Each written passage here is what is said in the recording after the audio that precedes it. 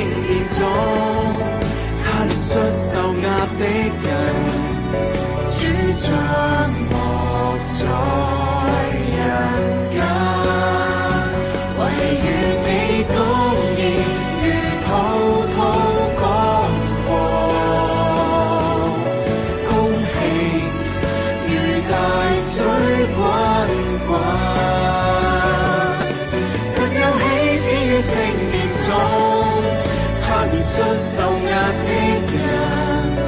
願你公義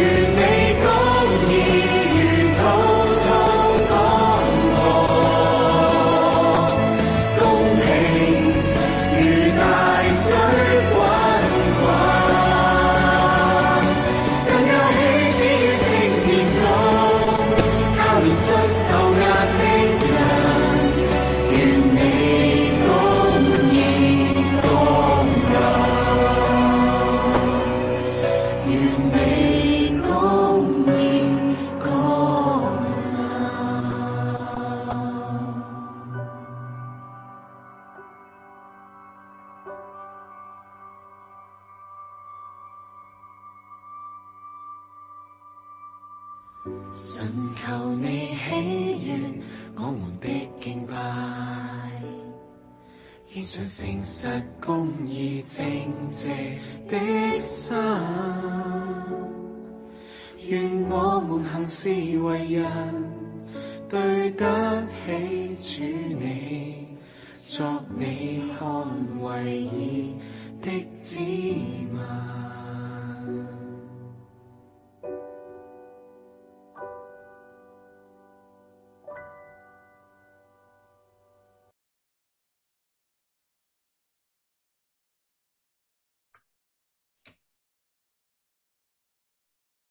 感谢主。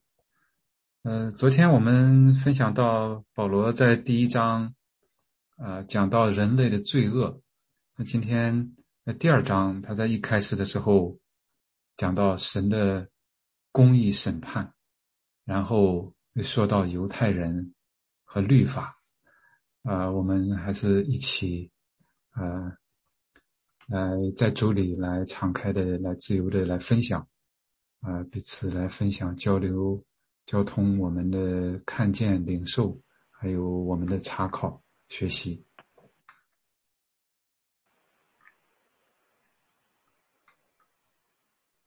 我先抢先分享一下，因为马上要去上班去了。刚刚开学，当老师的第1天、第2天上课的时候，都要跟学生讲说，我对你的期盼怎么样，你最后成绩要怎么算。那看到这个第2章里面就讲到说，神跟我们讲说，他到时候要审判我们的时候，是按人的审判。也就是说，好像老师跟学生讲说，你到期末的时候，我对你期望是这样子的。从第二节开始看的话，他就说他是根据他的真理来审判他。然后他也讲到说他，第5节就讲到说，你这个是为你自己积蓄愤怒，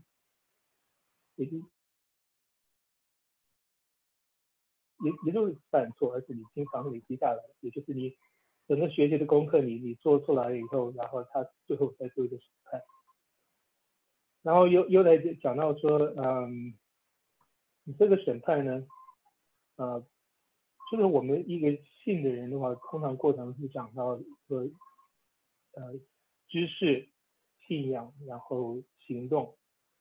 那这个审判呢，不是只是靠你的知识而已，而是靠照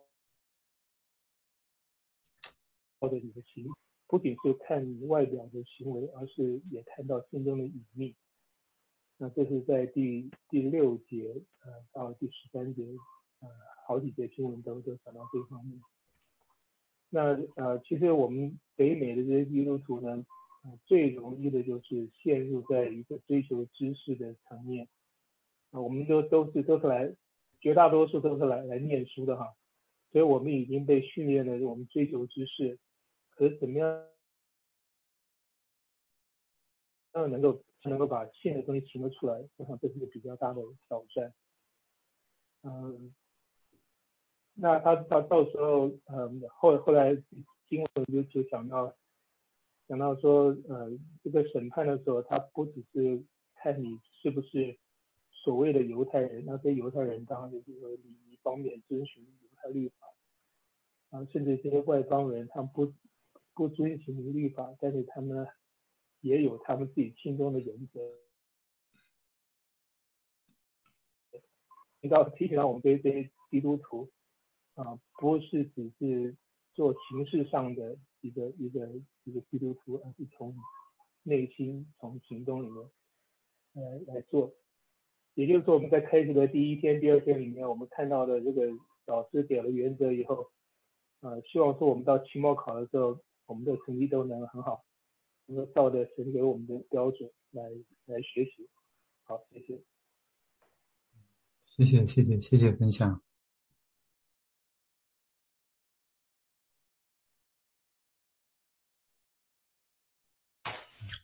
我也想分享一下对今天第2章的学习。我们昨天第一章的时候说到那些人的罪，他们不认识神，他们拜偶像，甚至他们心中有许多的恶念、蛊毒，似乎是讲别人，可是在第二章的一开始指示了人，他却说你这论断人的，无论你是谁也无可推诿，你在什么事上论断人，就在什么事上定自己的罪。我想当我们觉得别人怎么的犯罪，怎么的行不对的时候，其实对我自己来说也是很好的提醒，一个镜子这样来照着自己，显出自己的一切的罪恶。然后在第21节也是说，你既是教导别人的，还不教导自己吗？我想这也是给我很大的提醒特别是有时候我们觉得别人做的不对的时候，也必须先来检讨思想自己。有时候我觉得行一些神不喜悦的事情的时候，是不是我们藐视了神的审判？在第3节说到，你以为能逃脱神的审判吗？我们以为神不在我们身边，神在很远的地方，或者神的审判没有那么快来临，我们以为能够逃脱。又或者我们以为神的怜悯，神的慈爱还不够。在第4是令你悔改呢？所以我觉得对我来说很大的提醒，神的审判，神的慈爱是让我们悔改离开我们的罪的主要的原因。谢谢大家。谢谢分享。也很感谢我们两位的分享，都提到就是我们自己，对我们自己很感恩。在这一章里面确实保罗上来就和第一章有点不太一样，上来就好像是在说一个人，突然有一个转折。在讲到人的罪恶的时候列举了很多，但是突然他又说，你这论断别人的，无论你是谁也无可推诿。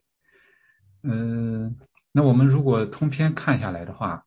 那第2章应该是主要是针对犹太人来讲的。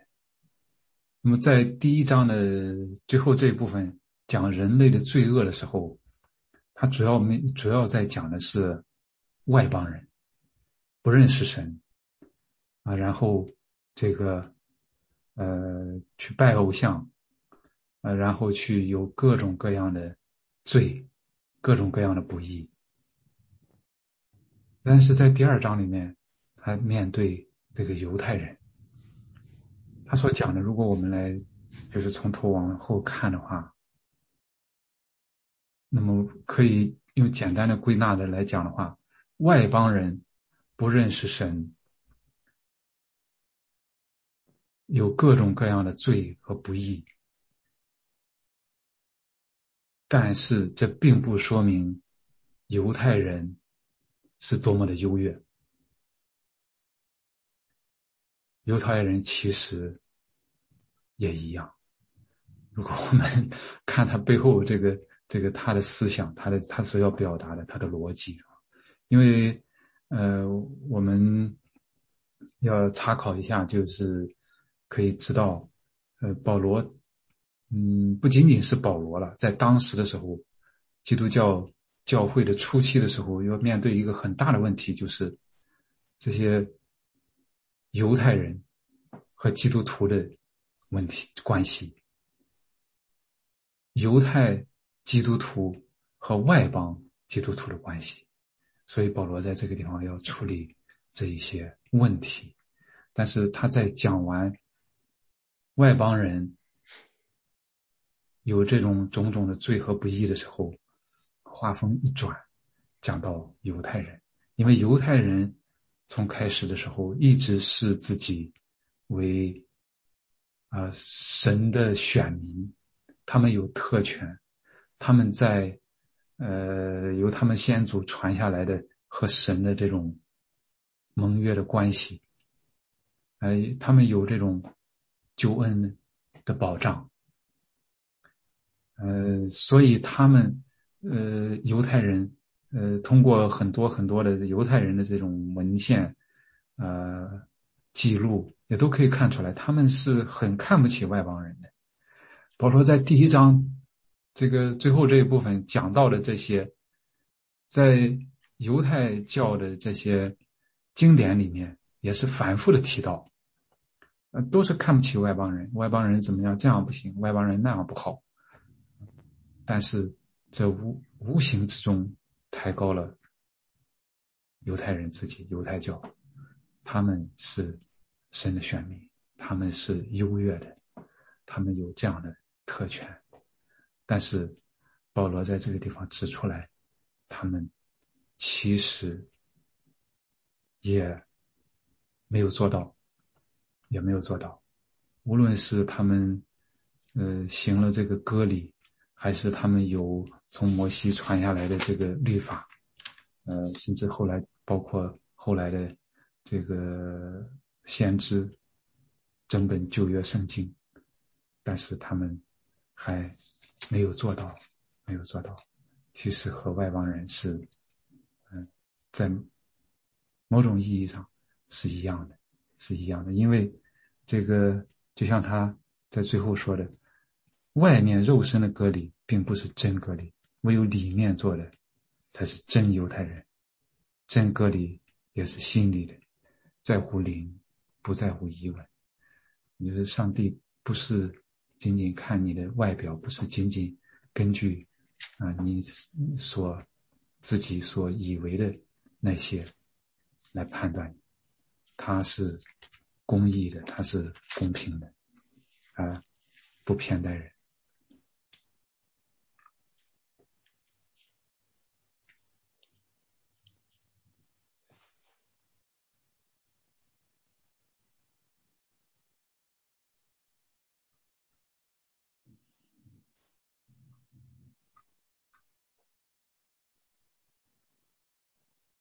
刚才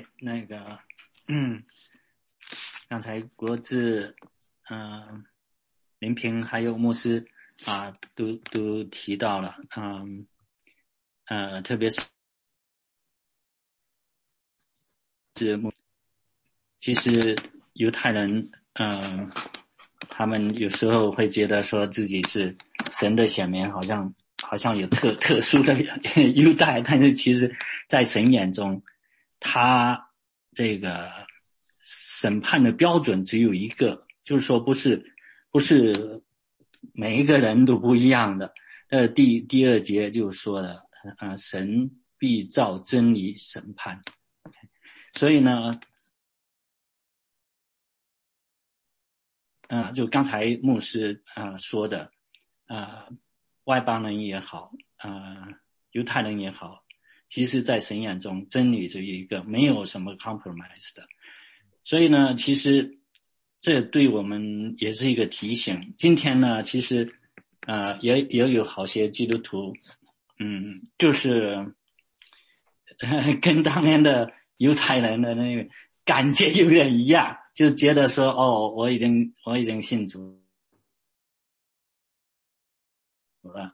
做什么不对呢？可能这个神会就是好像也会比较不一样的对待。其实就是说我们不但不是这样，而且呢，因为这个其实说了，因为我们懂得圣经更多，我们知道什么是神所喜悦的，神有什么样的就是说要求其实比别人更高。所以呢，这一点就是说常常有一些这个基督徒有一些误解。我们就是说都要很都要我们只好自己警戒自己。好，谢谢。谢谢分享。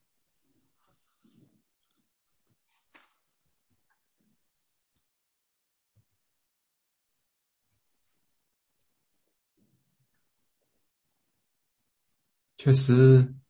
然后很感恩有这样的分享，因为无论是谁，无论是什么样的人，这个看自己总是不容易的。人在很多的时候，或者是往往会自觉不自觉的就觉得自己是至少是在很多方面都是不错的，都是很好的，至少是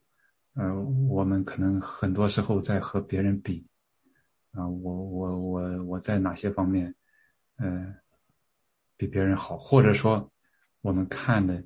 在很多时候是别人的不好，看他是怎么样，或者说这样的人总是怎么样。但是往自己看，往回来看是很难的。但是就像孙宇弟兄所分享的，神赐给一些人这些知识、光照、真理，那么他的这个期待、他的期望是不一样的，他的标准也是他的标准是一样的，但是他的这个判断是会根据这些有公义的审判，所以真的是圣经是给我们的这个启示，让我们明白不仅仅是让我们明白别人，让我们认识神，更是让我们明白我们自己，让我们对照这些神的话，对照圣经的真理，来看到自己的这种罪，自己的不义，自己的亏欠，这样才能够不是自以为意，而是才更可以来谦卑，更可以来顺服，因为认识到自己也是不配的，自己真的是从内心认识到自己也是需要耶稣基督的救赎，需要神的恩典，需要他的怜悯，所以才能够更加的谦卑，更加的顺服，也才能够不去仅仅的去盯着别人的去看。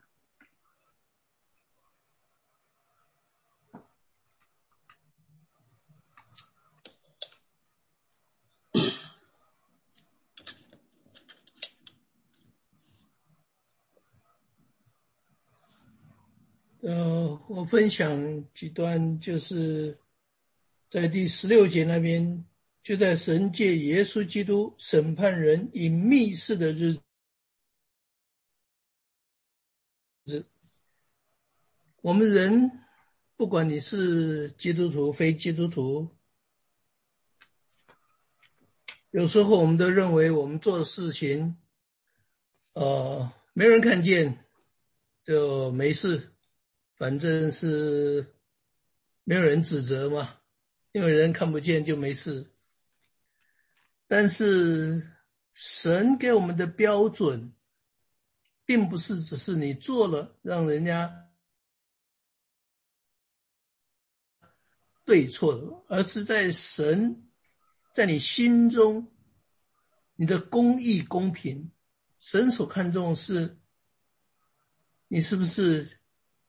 耶稣在新约教导我们说是尽心尽性尽意尽力爱主你的神，所以从里面来做来更正才是合乎神的。那这边，那我把这句话跟那个马太福音第12章第36节呢说，我要告诉你们，凡人所说的闲话，当审判的日子，必要句句供出来，因为凭你的话定你为义，也要凭你的话定你有罪。我把这句话24小时放在我脑子里面，三思而言，因为他说的是你们所说的闲话，这闲话一般来讲就是我们说比较粗俗一点，就是胡说八道的话吧。但是这边闲话是说你普通的对话，一般的讲话，你所说的一般的讲话，到时候神都会把你供出来。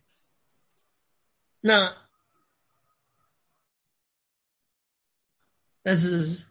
这个有科学证明，你说的每句话都不会忘记，因为人的大脑听说爱因斯坦只用到 20% 还是 30%， 其他还有 70% 没有用到，那一般的人只用的最多是10几%，那你还有70-80% 的大脑没有用到，那神就把你所说的每句话都存在你的大脑里面了，所以到时候你自己说的话都在你脑子里面，所以无话可说，这是证据确凿。 OK， 所以让我们要小心，我们心思意念那是很重要的，合乎神的要求。那我们要警醒，就是要警醒，这是我学习到的。谢谢分享。就像神，就是神，他第6节说，他必照个人的行为报应个人。然后那些凡恒心行善，寻求荣耀尊贵和不能朽坏之福的，就以永生报应他们。第7节说的，神就是说，就像明山说的，你的言行你自己可能不知道，你有的时候不觉得自己不知道，你可能就得罪别人了，或者怎么样，你自己就忘了。但是神就是每件事都会知道我们所行的，然后神也不偏待人。第10节说，却将荣耀尊贵平安加给一切行善的人，先是犹太人，后是希利尼人，因为神不偏待人。这里又强调是一真。第14节神是虽然就是说外邦人他没有像以色列人有神赐给摩西那个10版10诫给他们让他遵行，外邦人没有，但是虽然没有这些律法，14节说自己就是自己的律法，然后15节说是律法的功用刻在他们心里的时候，他就把一个良心造在人心里面。你所作所为虽然没有律法的约束，但是良心他就让你自己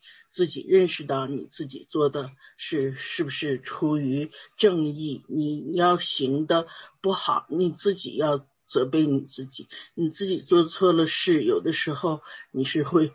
觉得非常的难受，那就是良心在就是谴责你自己。我们也就要警醒。19节就说，你看，又深信自己是给瞎子领路的，是黑暗中的光。然后下面也就说，你既是教导别人，还不教导自己吗？你就是说，你要是说要去要去向别人传福音，或者是你做的一个是 leader 的工作，再把自己就是说在神的话语上，你要好好的读，好好的明白神的旨意。然后呢就像后面说的割礼也是一样的，就是刚才牧师也说那个外面肉身的割礼它不是真割礼，而9节说唯有里面做的才是真犹太人，在乎灵不在乎仪文。这人的称赞不是从人来的，乃是从神来的。就是说我们也都是外邦人，我们因信了耶稣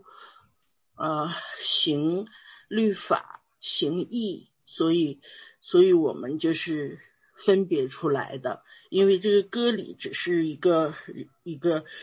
记号，一个象征的记号。我们真相信神，我们就心里就真受了真割礼。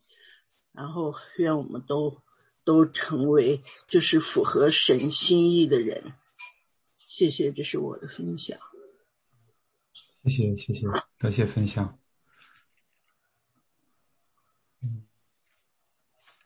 其实我们分享里面都提到了一点，这关于话语，关于言语，关于说话，昨天也提到了。我想很感恩有这样的我们有这样的领受和看见，有这样的警醒，就是我们讲话是需要思考，需要这样来考虑怎么讲话。但是在另一个方面，我也想说，也不是说我们就因为这样就谨小慎微，就是有的时候该讲的就不讲了，或者说不敢讲了。我想也不是这样，也是我想总的一个大的原则还是我们在主的里面凭着爱心说诚实话。只要我们确实我们是我们坚信我们这样认为的，我们觉得应该指出来的，我们还是要讲。从另外一个角度看，就是我们这些被讲的人尤其是服侍的人，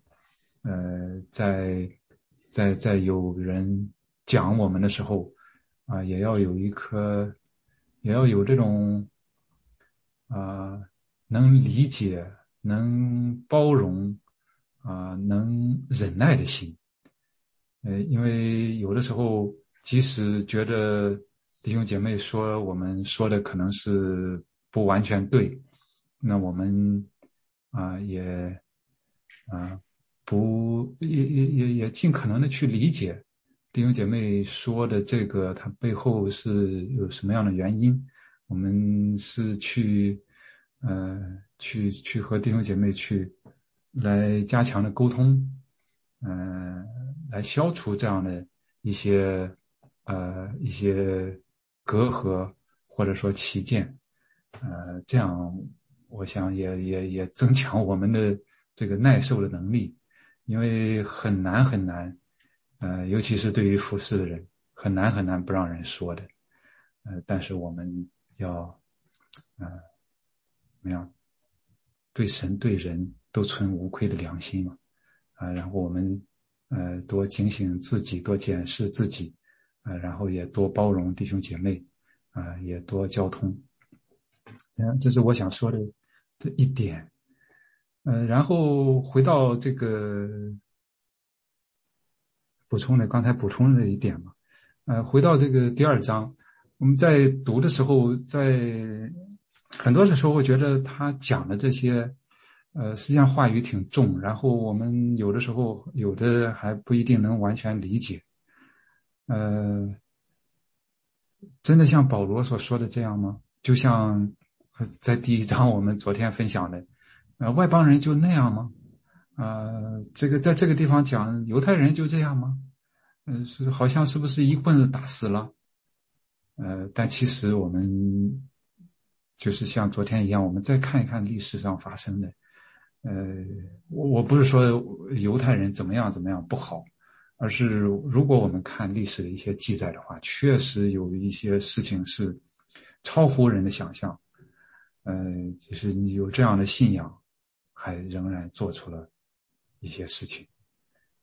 就比如说我这想起来的就是，曾经应该是在那之前，在就是犹太教里有两个主要的教派，互相的这个争，但最后因为争执不下，两方各有这个依据啊，各自有各自的阵营，最后竟然在一次集会的辩论的时候，其中一个教派密谋预备好，把另外一个教派的应该是几十个精英人物、骨干分子、中坚力量全部杀掉，从此那个教派就一蹶不振。信神的人难道可以这样做吗？但是就这样发生了，就这样发生了。所以说真的，这在我们有的时候看下来、读下来，可能觉着真的是这样吗？但这个以往的事情一而再再而三的提醒我们身边的这一些很多很多的现在的事情，也同样。那么还是讲回来，我们自己也真的是不能这样，就是有些优越感，或者说沾沾自喜。当然这个不是说我们没有这一些这些确据，而是说这样的确据、这样的救恩、这样的怜悯，不是我们来放纵自己的这样的这种借口或者说证据，反而让我们更加的来反省、来省察，来更加的来彼此的来帮助、来扶持、来劝勉，来彼此的来造就，一起来更加的像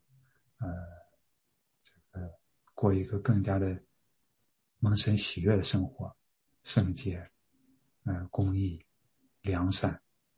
因为这是神的这种他的属性，他的心意，也是他让耶稣基督来救赎人他所要实现的目的。他救赎人并不是让人仍然在罪的当中，虽然我们还是会犯罪，但是我们不能有意识的再去犯。但是可能这样讲的是有点这个沉重，但是很多时候很多人是明明知道，他在内心实际上他隐约的感受到这样是不对的，但是为了这种一些欲望或者说一些这个动机确实一直还是按着这个自己的轨迹、自己的心意去往前走。这样的时候，我们尤其是需要警醒。那么这个保罗所讲的这些，那确实给我们提出了很好的警戒。虽然我们看的时候，可能在一开始的时候可能觉着是有一些这样或那样的这个疑问也好，或者说不以为然也好，但是后面他还会讲到，他还会一步一步的逐步的讲到，越来越清晰的来讲到一些正因为这样，我们才需要耶稣基督的救赎。正因为人本身的这种根深蒂固的内在的这种罪性，所以才需要救赎。这也是不光是外邦人，也是犹太人所要面对的，不光是其他人，也是我们所需要面对的。我们感谢主。我在这个地方补充2句啊，因为我读这个，我觉得大家都分享的特别好，然后呢，我一直在学习，然后突然我就想到了一点呢，就是我就感觉这个属灵的原则啊，就是说他真的是不在乎你是外在的那种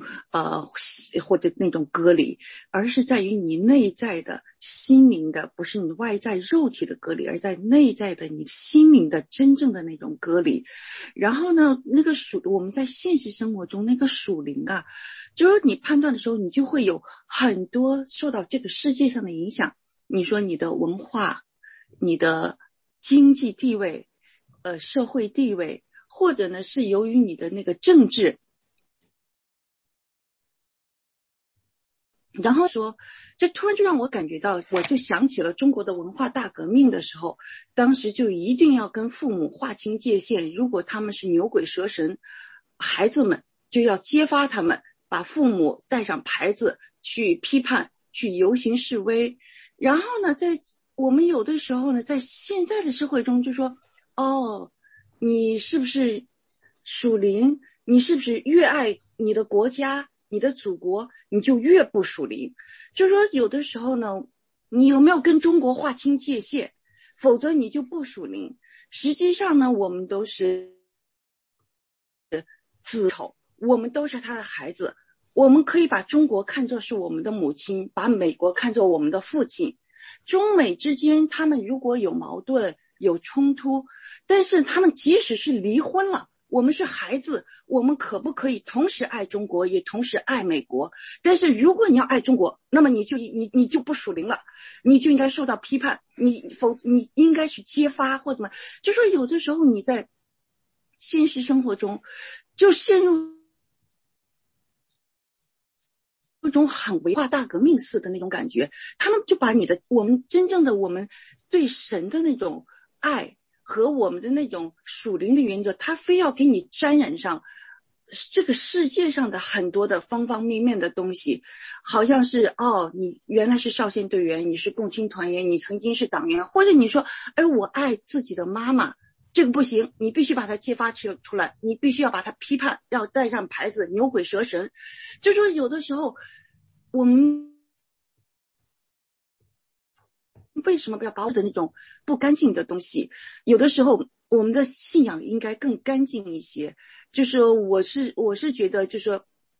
我们其实在现实生活中，在中国有很多他们就说我们实际上那个是一个评优的一个体系，你是不是好孩子，你是少先队员，你是不是好孩子，你是共青团员，你是不是做得很好，你是共产党员，在大学就入党了。但是呢，他们可以在中国没有任何的一种可以信我们的神，他们没有得到不管是你的是升级啊，或者你是升迁啊，或者是你的工作机会，他没有任何好处的，但是他愿意来跟从我们的信仰，跟从我们的神。这个说明什么？所以呢，有的时候你像远志明，他曾经也是我们就说那个和尚啊，或者是他那个在这边也做牧师啊，很多的条条框框，否则的话呢，就是我们的基督徒的那个眼光不干净、不纯粹，会影响到弟兄姐妹之间的和睦。这样的话，判断呢，实际上属灵，我觉得很简单，你就是你的心灵和内部的，你到底有没有割礼？你不是在你外部肉体的割礼，这个就很简单，不要有那么多这个世界上的一些方方面面的那些过多的那种干预啊，或者是干扰。谢谢。我们的时间真的是不够用，我们有时间的时候，我们继续来探讨，继续来交通。我们感谢主。结束的时候，我们还是请一位弟兄或者姐妹来为我们做结束的祷告。谢谢。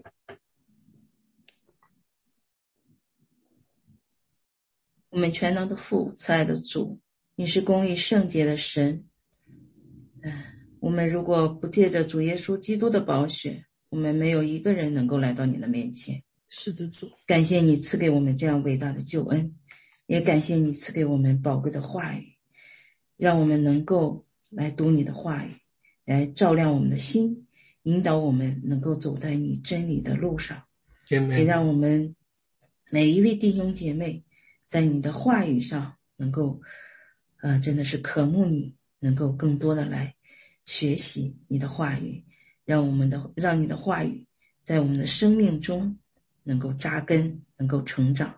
让我们每天能有一点点的改变，能够借着主你的话语能够真的慢慢的一点点的来向你感谢主，也求主你的圣灵来保守带领每一位弟兄姐妹在一天中都能够在主你的话语上感谢赞美主，将一切的荣耀和颂赞都归于主。祷告不配，是奉主耶稣基督宝贵的名，阿们。阿们，阿们，阿们。好的，谢谢，明天我们见。谢谢大家，谢谢大家，明天见。明天见。